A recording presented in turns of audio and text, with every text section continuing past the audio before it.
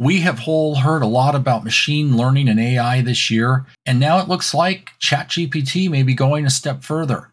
Hi, this is Bill Sickens, host of User Friendly 2.0, Saturday afternoons at 5 o'clock here on The Answer Portland, with this week's Tech Wednesday. ChatGPT has been in the news a lot lately for being able to answer questions in plain text and is being upgraded to do a lot more than just searching.